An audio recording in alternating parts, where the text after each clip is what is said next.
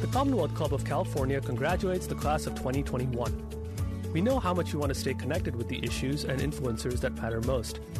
That's why we are offering all high school and college graduates in the class of 2021 a free one-year membership to the club. From politics to social justice, climate to pop culture, membership at the Commonwealth Club opens up new worlds of learning and the chance to interact in person and online with today's headline makers and people like yourselves who care about what's going on in the world. Claim your free membership at commonwealthclub.org/grads. And join us. We look forward to seeing you at the club.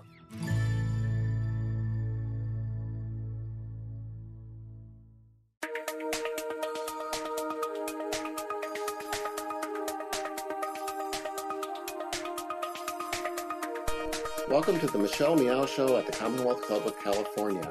I'm John Zipperer, the club's Vice President of Media and Editorial, and Michelle's co-host for this program. For those of you who are joining us for the first time, the Commonwealth Club is a 118-year-old, nonpartisan, nonprofit organization dedicated to the civil discussion of important issues of the day. Any views expressed here are those of the speakers. Now, we're producing hundreds of programs a year, even during the pandemic. So head over to commonwealthclub.org/MMS for all upcoming programs, online and in person. But you'll also find podcasts and videos of our past events. And keep your eyes open for the rollout of a new Michelle Meow newsletter coming soon.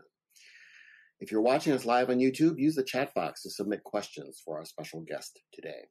Now, it's my pleasure to introduce Michelle Meow, who is the host and the producer of the Michelle Meow Show and a member of the Commonwealth Club's Board of Governors. Good to see you again, Michelle.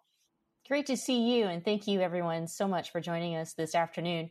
If this is the first time you've joined us for the Michelle Meow Show, the Michelle Meow Show is your A through Z covering the LGBT, LMNOP, and everyone in between. Today we have a great program for you in which we'll discuss LGBTQ bullying in schools or youth LGBTQ bullying. Our guest is Kabir McNeely, who is an award-winning American actor who grew up in San Francisco. He began his acting career in 2015 when he played a supporting role in Ruth, a student short film. Since then, he has trained extensively with the American Conservatory Theater. In 2020, he wrote and directed an award-winning short film, Blue Girl, which he also appeared in. This year, he has released Blue Girl 2025 and Pink, Purple, and Blue. Before we begin our program with Kabir, let's watch the award-winning short film, Blue Girl.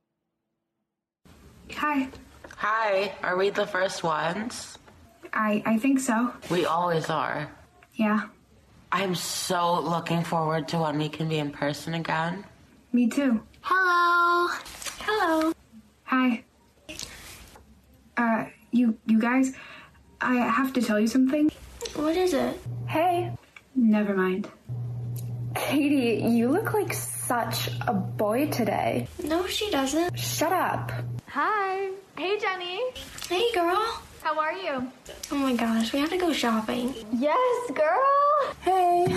Hi. Hi. Hello. Why does Katie always look so boyish? I saw her staring at Joanna at prom the other day. Looking at her all funny. I think she's You do realize your audio is still on, right? Sorry. I'm sorry. Hey, where's Valerie? Hey. Hello. Hi. Hello. Hi. Where's Valerie? Hi, everyone. I'm so sorry I'm late. It's been a long day, so I'm glad we have this time to talk about it. So, I was told by Katie the other day that she has something she wants to share with us. Go ahead, Katie. Everyone, let's pay attention to Katie. What is it, Katie? Stop. Stop. Anyways, I think I want to say something. Say it. I think I like girls. I knew it. Wait a second. You mean you're a lesbian? Obviously, I support her 100% on her journey. We support her on... And blah, blah, blah. Mara, stop. We have to be supportive. I'm really happy for you, Katie. Can't believe this. I have to go. Connor, please. That's what you deserve, Leslie. Mara, stop it, now. This is why I kept this from you. I'd like to remind all of you that we have a zero tolerance policy for bullying in this space. So it's not bullying to exhibit homosexual behavior in this space? Mara! I'm sick of this stupid diversity policy. Mara, I'm sorry. You should be.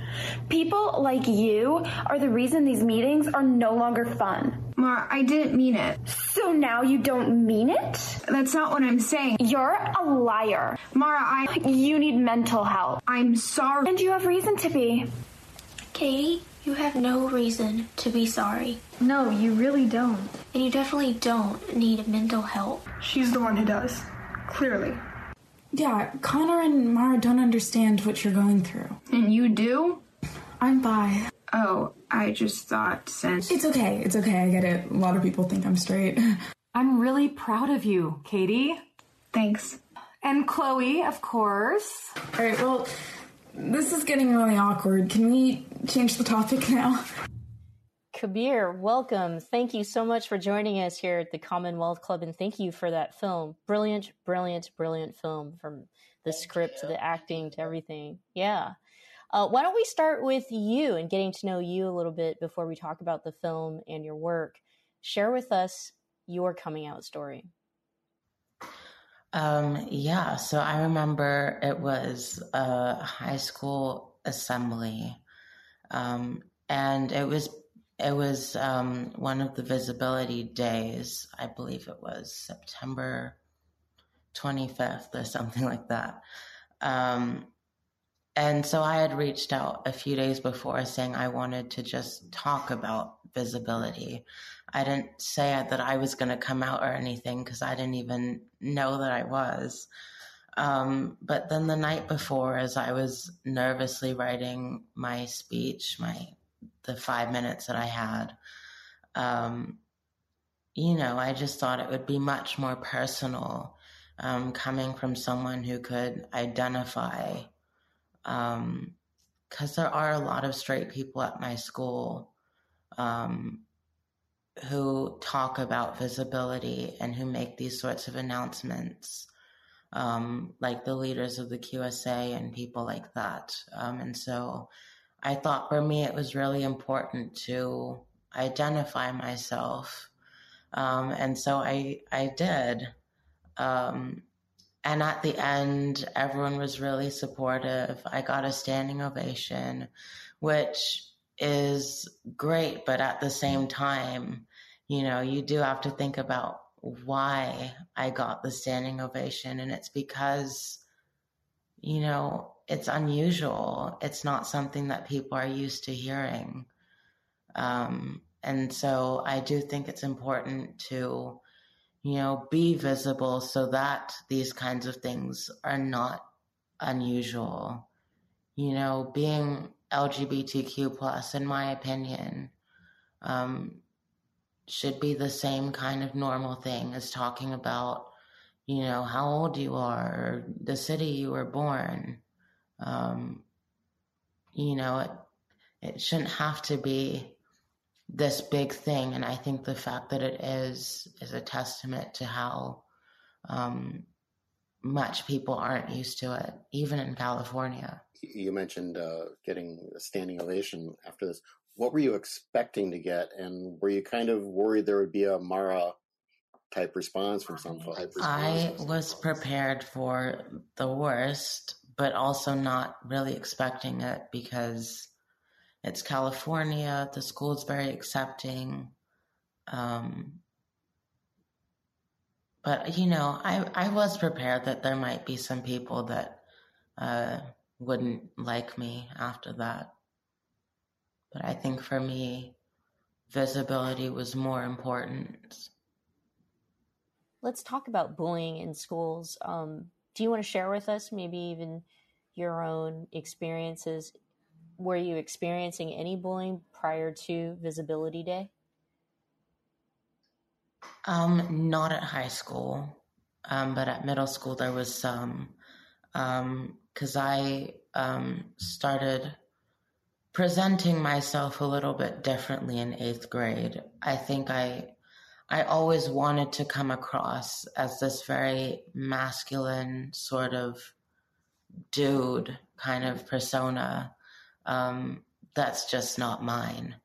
And so in 8th grade, I sort of stopped playing to that persona and embraced my artsiness as a male. And a lot of people weren't accepting of that. I remember there was a pair of pants that I would wear that it was pink and it had like green flowers on it. And, you know, I wore it because I liked it, which is why people should wear clothes, not because of, you know, what other people think. But several people, you know, said that the pants were kind of wacky, which they were. But then there were comments like, you know, why don't you wear this for Wacky Wednesday? Or like, you don't want to look like a clown or whatever. So I think that's sort of the tipping point where it becomes bullying for me. How did your interest in the arts and I guess eventually specifically filmmaking, do you know where that kind of originated from? And did you recognize that this is an area where, you know, you would be able to express yourself and maybe even find a bit of a refuge from some other parts of life? Yeah, so it started when I was 7 years old. One night, my dad, who I think you've had on the show before, told me a bedtime story, which I really liked. And the next day, my dad was free off work, and it was just him and I at the house. And so I just sort of picked up my iPad, and I narrated the story, and I sort of made him act it out as I narrated it.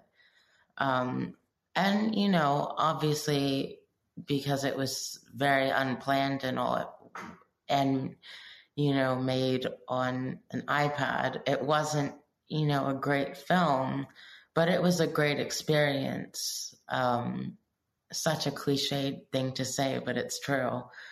You know, to be able to do something spontaneously and sort of find true enjoyment in doing it. And I would go around school calling myself a child actor because I narrated it and I took that very seriously. And, you know, I think my teacher sort of had to pull my head out of the clouds after a while. But, you know, it's always fun for a 7-year-old to sort of think that they've finally made it at, you know, something that they enjoy. Let's talk about Blue Girl, the film, and the inspiration behind it. I mean, it's so interesting because when you released this film, we were pretty much going into lockdown, and it looks like it was shot in Zoom rooms. Everybody has been in Zoom for the last year, but you still felt like you were on campus. Still felt like this is how, you know, kids might behave these days. But because this is how campuses work. It's interesting because I'd actually never met anyone until after the film was done, because then we started doing screenings and things when I got to meet some of the people virtually, but it was still nice. So it's very interesting because a lot of people spoke about the chemistry between the people, which is quite a weird thing to hear because we were all acting in front of our camera phones or computers, you know.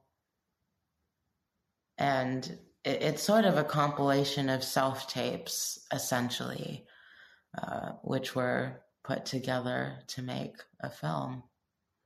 And how did you come up with the idea to do this in the first place and then decide, okay, I'm going to do it and here's how I'm going to do it, and then to get the people to actually participate in it? I mean, what was the behind the scenes story on this? So a bit selfishly, it actually started with Connor. I don't know. It's just the kind of character I wanted to do. And so then I started to flesh out everything else. And it became a story. And it takes place on Zoom, which is perfect because it means that we can do it without, having to meet in person and follow these strict COVID guidelines for everything.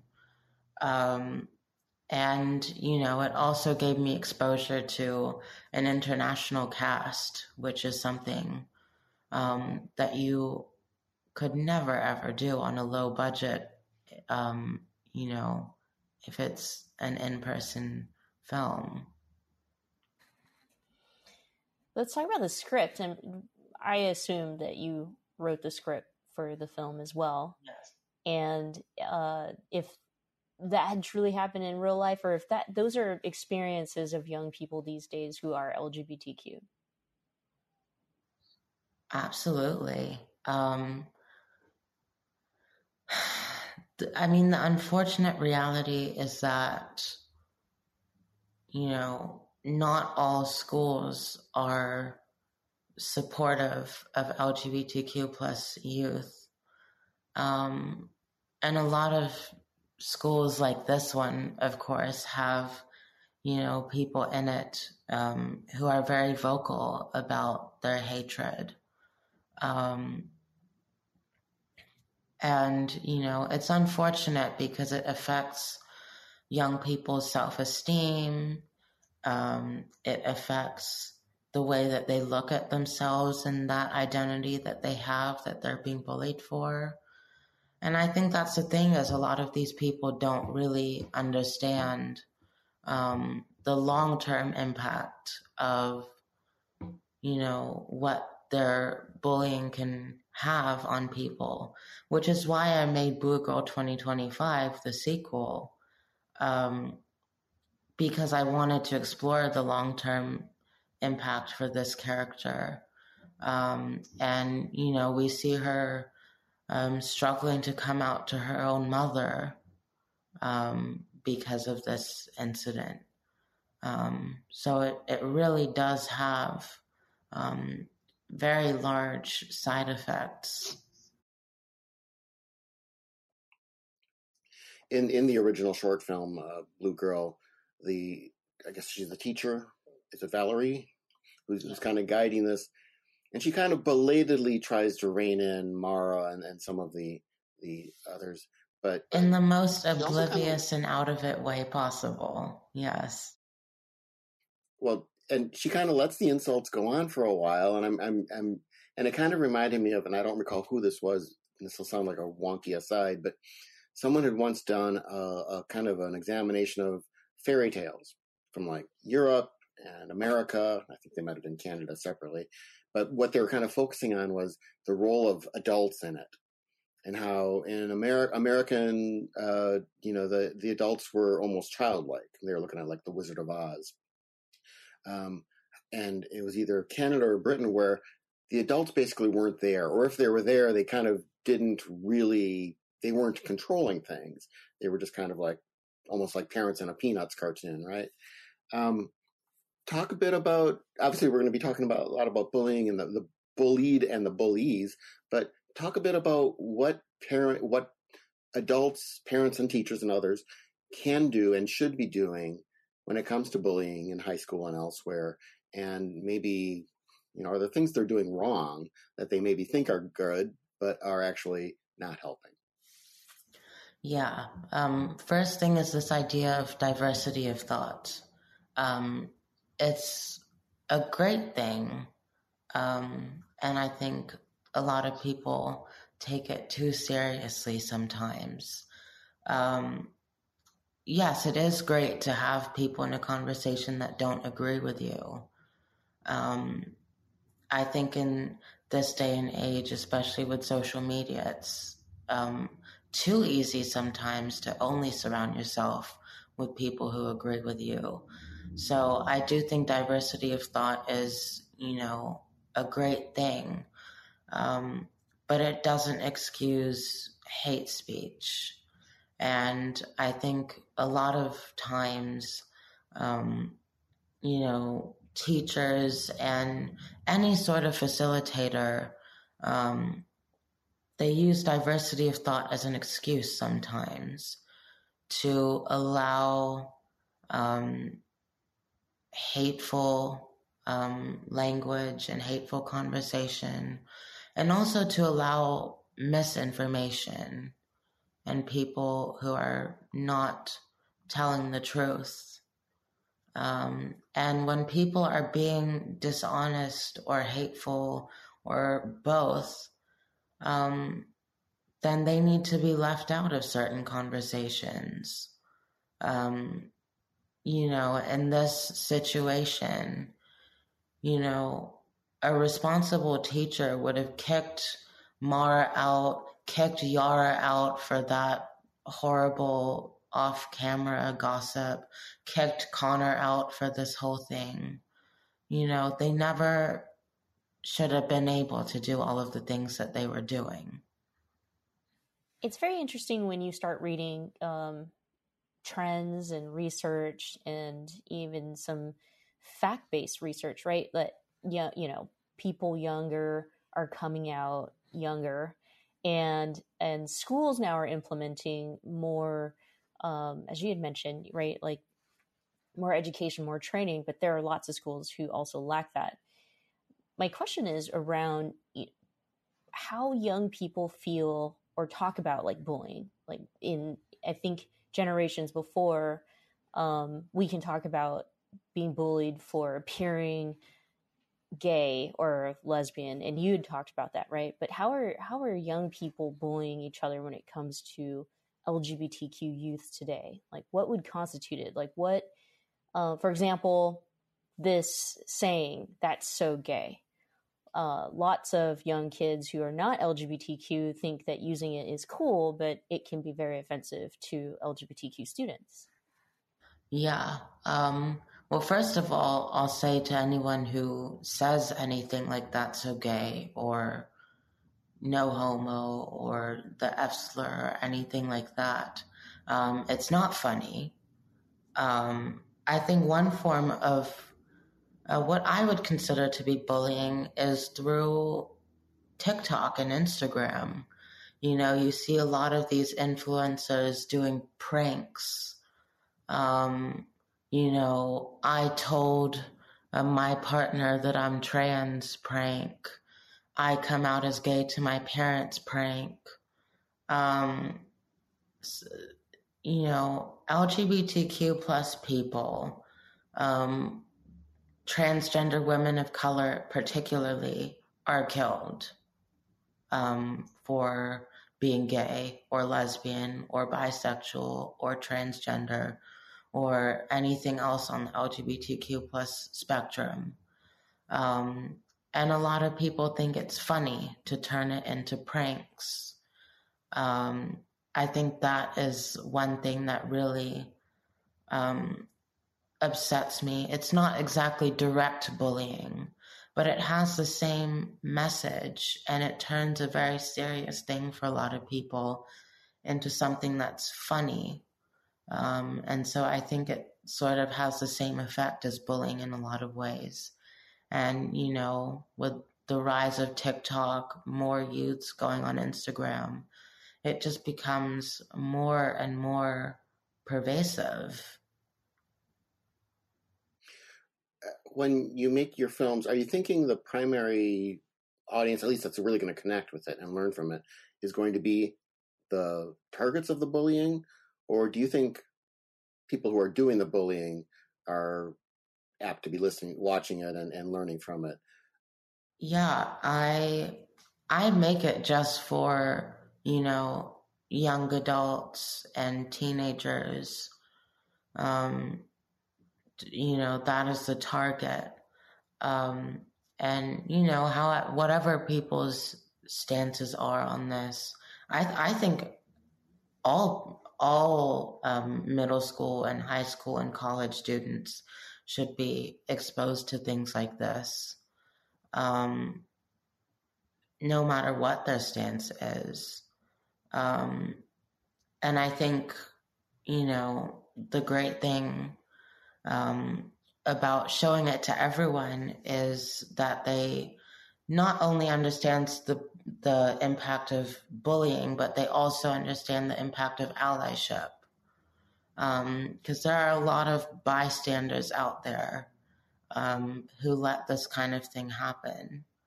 And so, I think whatever people's thoughts are, they should all be exposed to this kind of education. I guess when it comes to the people who are actually doing the bullying, do you think most of it is, I don't want to say unintentional, but I mean, it's they're doing it, and therefore when they see that, oh, that's really a harmful thing, they will change?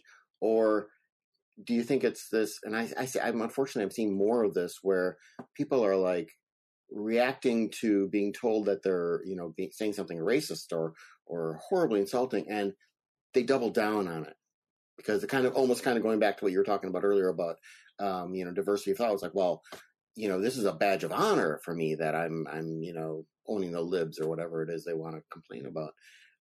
So maybe I might just be kind of saying I'm more pessimistic about the ability to change a bully, but tell me your thoughts on that.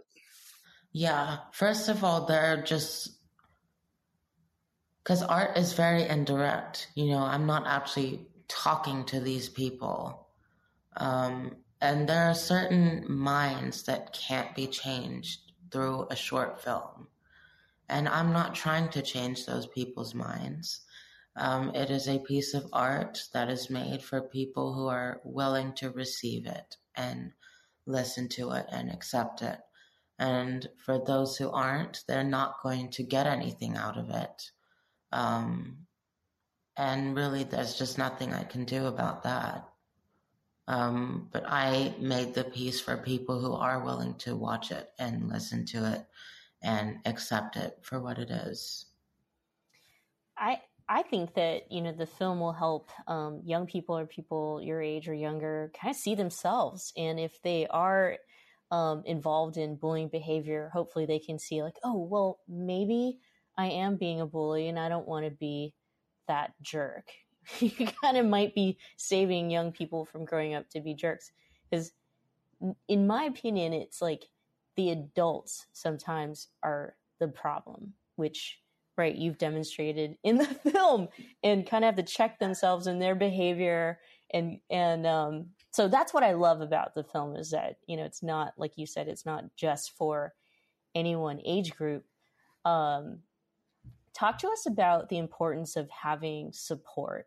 Like you mentioned your dad and being supported from the get-go, and, and also having support of your family as an LGBTQ person. First of all, let's just talk about the statistics here. Transgender identifying youth are far more likely to commit suicide or even attempt it when their parents are not supportive of them. And, I think parents need to hear that. Even if they're not accepting of the LGBTQ plus community. I think a lot of them still want their kids to live a long life. And so I think parents need to understand that by not being accepting, they are putting their child in harm's way to do terrible things to themselves. Because parental opinions, they affect a young person and even an adult child's self-esteem, self-worth, happiness, ability to succeed, and, an overall feeling of worthiness. And, when the parental opinion of any part of their identity is not accepting, it's very, very harmful. And, in terms of having a supportive system, it's also great to just have someone to talk to when someone isn't being supportive. When someone is not being accepting of you, there's nothing more devastating than to find yourself in a situation where you have nobody to talk to. One of our viewers writes, you are fortunate that you recognized who you are at a young age. I didn't come out to myself until I was 40. I told my mother and she replied, so you finally figured that out, huh? After you spoke to your high school assembly and came out, did you have any of your fellow students come up to you and say, wow, I couldn't do that. I'm gay, bi, trans, whatever. What sort of feedback did you get on that very local level from your willing to put yourself out there and be visible? There is actually someone, I didn't find this out until several months later, when I, every year the school has like DEI events for incoming students. And so that year, during a DEI event, there was an LGBTQ plus space. And this student was originally planning on going to a racial affinity group, but they changed their mind and they told me there, after coming out to the whole group of people who was at that space, that I helped that person by coming out myself to become more comfortable, and also for them to witness the school being that accepting of someone that, they felt more ready. Who are some of your, heroes, sheroes, or people who inspire you as LGBTQ people today? Yeah, I would say Laverne Cox is, truly amazing in everything that she does.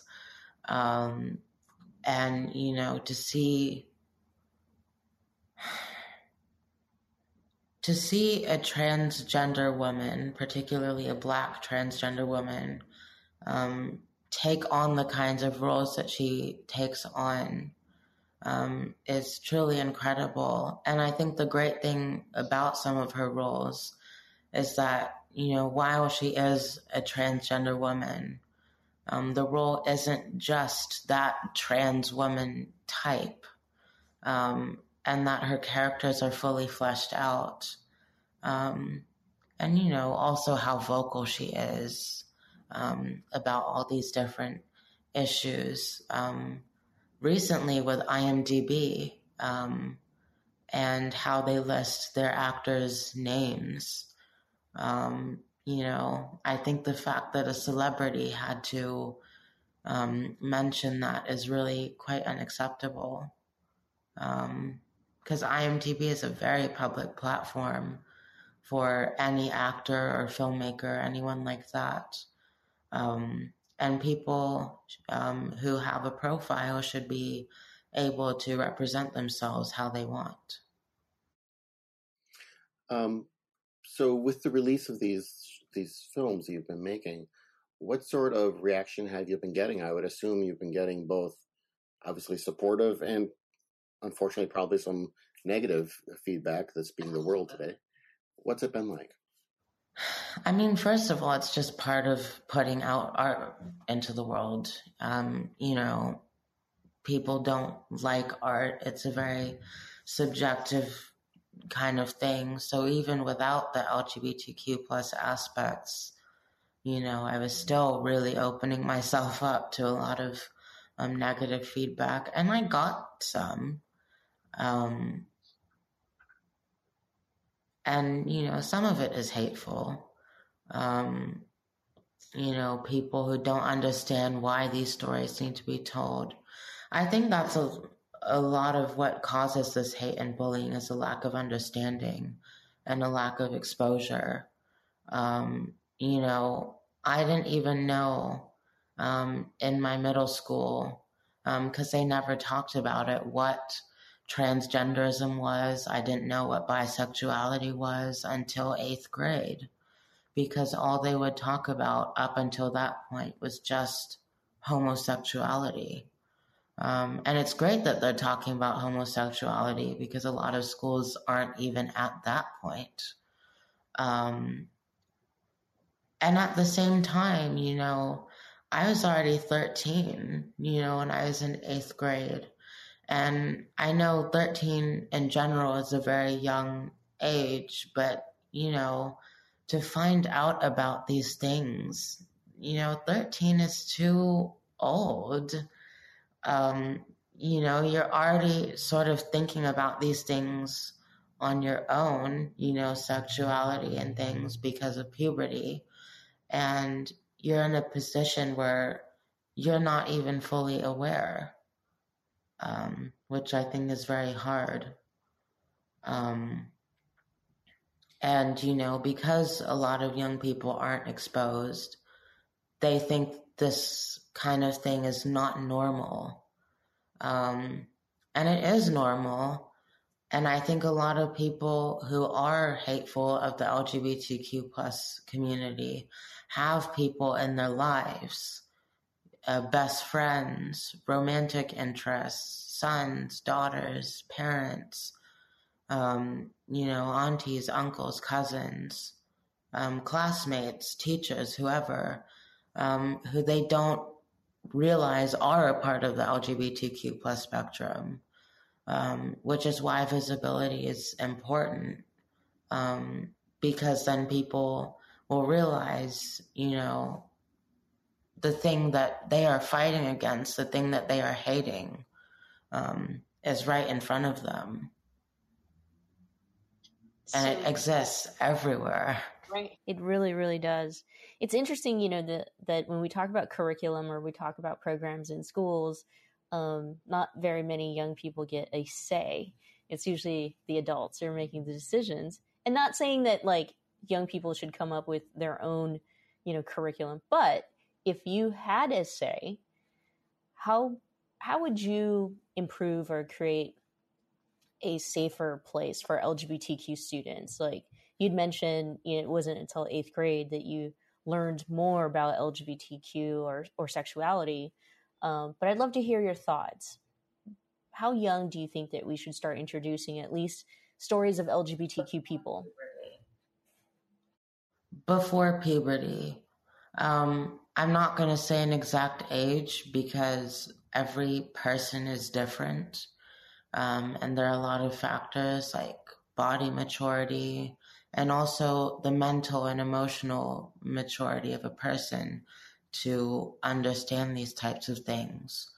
And so there really is no one size fits all approach to this. But, you know, people should be going into puberty knowing what sexual orientation is, knowing what gender identity is, having at least some understanding of the spectrum so that when they're navigating their identity, they know, you know, what it is that they're dealing with. And just to add to that, what about even just talking about LGBTQ people in history? Like if you were to put an identity on Harvey Milk, for example, if you knew about Harvey Milk before middle school, would that help? Would that be important? I did know about Harvey Milk before middle school. And I think it's great. But I also think people need to look at who it is that they're talking about. Because a lot of times these figures that are represented are gay men, specifically cisgender gay men.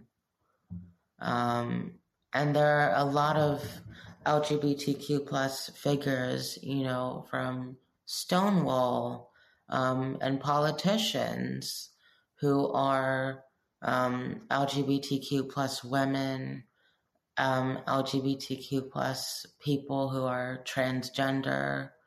And, you know, I think if we're talking about Harvey Milk and these other cisgender men who are gay, then why aren't we talking about, lesbian people, transgender people in the same way? And also, why aren't we talking about bisexual people? Bisexual people make up more of the LGBTQ plus spectrum than any other LGBTQ plus identity, and yet it's the least represented in the media. I'm going to apologize for my internet connection. I've been knocked off twice here, so we'll see how long I get to stay on now. Michelle, you might end up finishing the program without me. But so I apologize if I mention anything you talked about when I was disconnected. But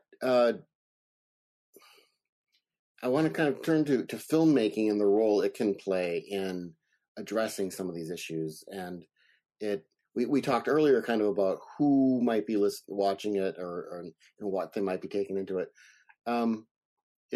Do you think, say, a documentary on this topic is perhaps more effective or less effective than a fictional piece, whether it's intended as education or entertainment? I mean, any thoughts on just kind of the different modes of using filmmaking to explore these issues? I think one thing that's unique about documentaries is that it's nonfiction, of course. And, I think exposing people to nonfiction stories that are diverse are, obviously very important. But I also think it's important for people to see themselves reflected in characters. There's something very unique and special about being able to identify with someone, at least for me, just because I know they aren't real, and it's just a true representation of, me and people like me. And I think one thing is, it's a responsibility on the actors too, not to accept, certain roles that are either outside of their race or, taking on projects that don't reflect their moral or ethical values. I feel like with Blue Girl and the rest of your films, you've defied the traditional meaning of filmmaking, right? And all of that was before pandemic, but you've been able to produce and create this beautiful film that's award-winning, and it's a short, and people from around the world participated, and you shot, out of phone cameras and computer cameras. Do you think that filmmaking will change from here on out, after the pandemic? Only time will answer that question. I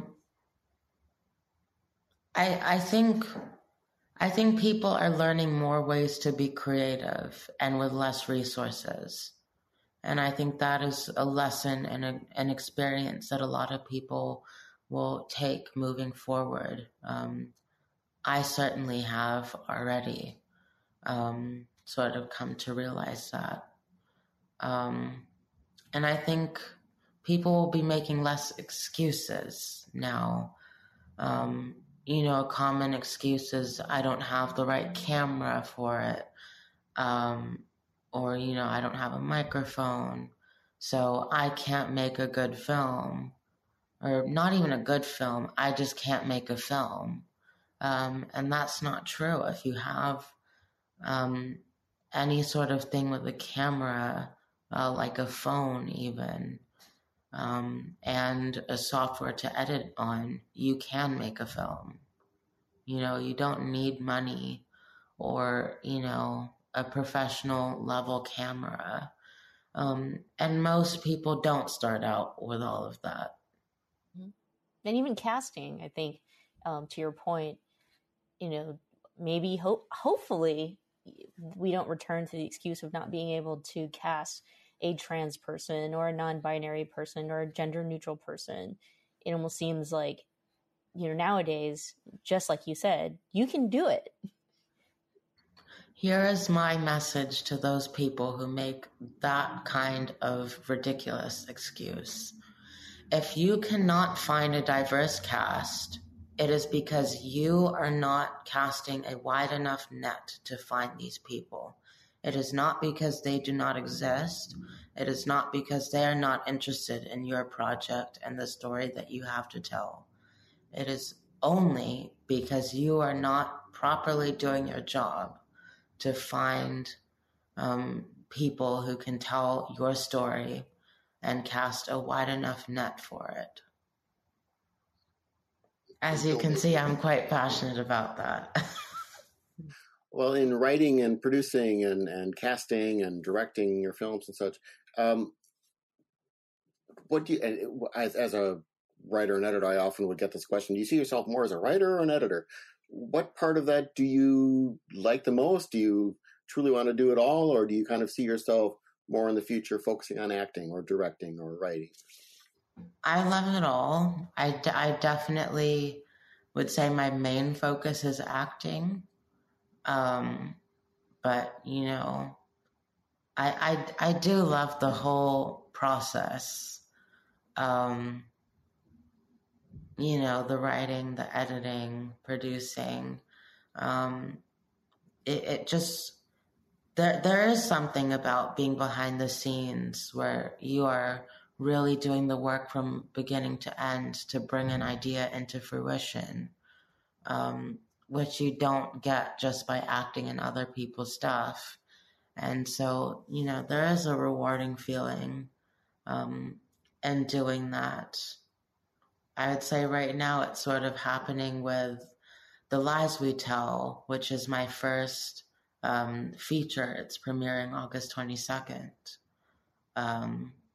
Especially because it's a feature, just seeing it come together is such a rewarding experience that I would never have gotten if I was just an actor in it.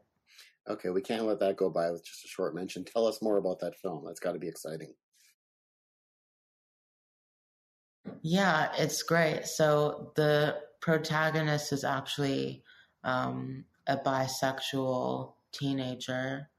And I think the great thing about it is that, we know that she's bisexual, but it's not the only thing about her that we know.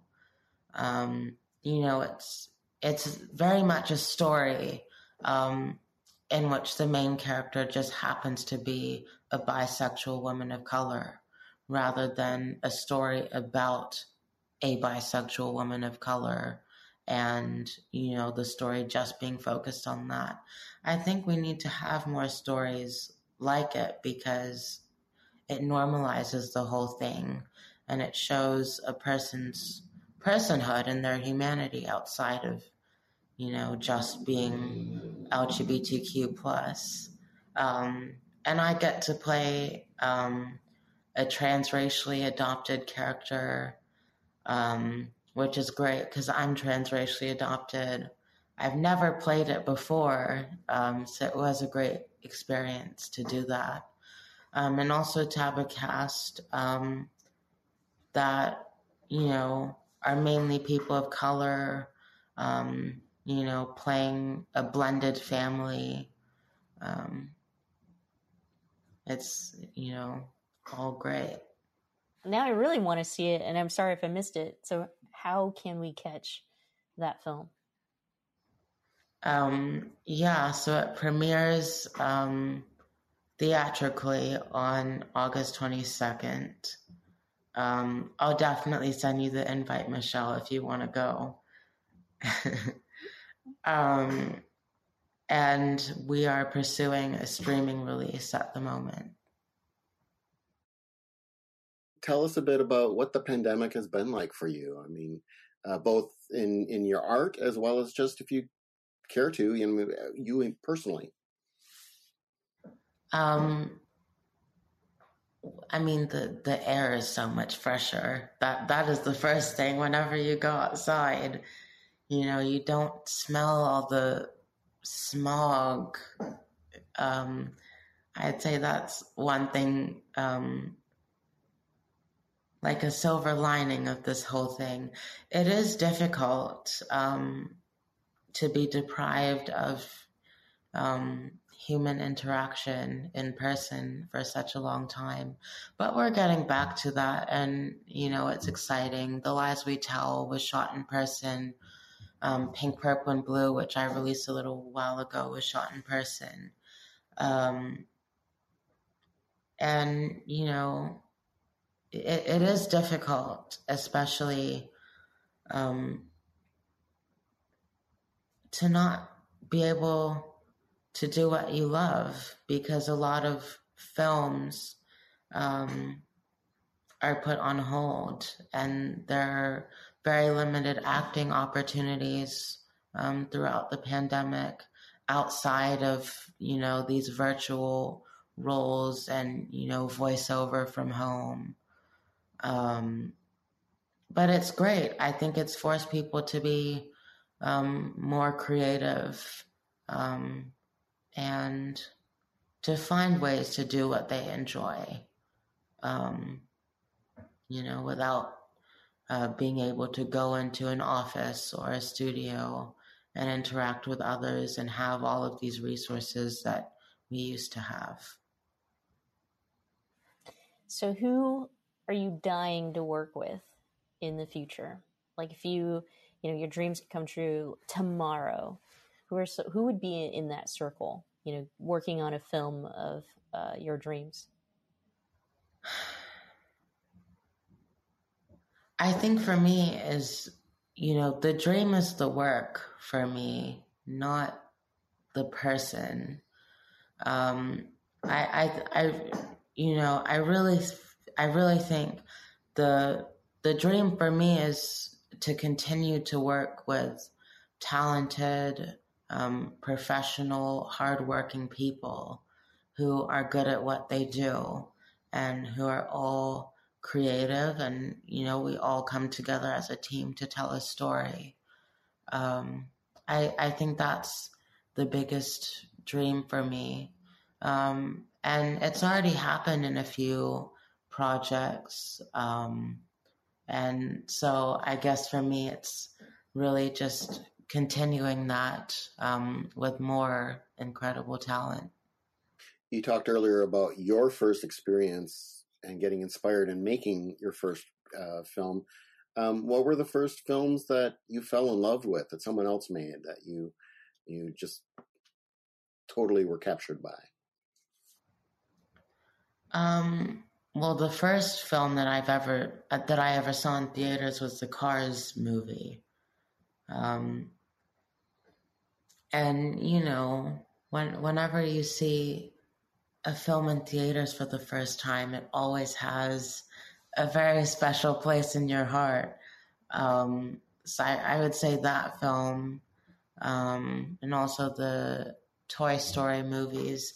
These are all like movies that you would never expect anyone above the age of like 7 or 8 to mention. But it is always fun to see films that you enjoyed, some of the first ones. And, they're always special in a way that more mature films that we start to gradually get exposed to just don't have. As we wind down, we always like to, leave our audience with some aspirational, things from our guests. So we always ask questions like, if you have any last words of advice. I would start with like last words of advice for adults in the education system, and when it comes to LGBTQ students. Exposure. Exposing students to LGBTQ plus issues at a younger age. And exposing the whole spectrum.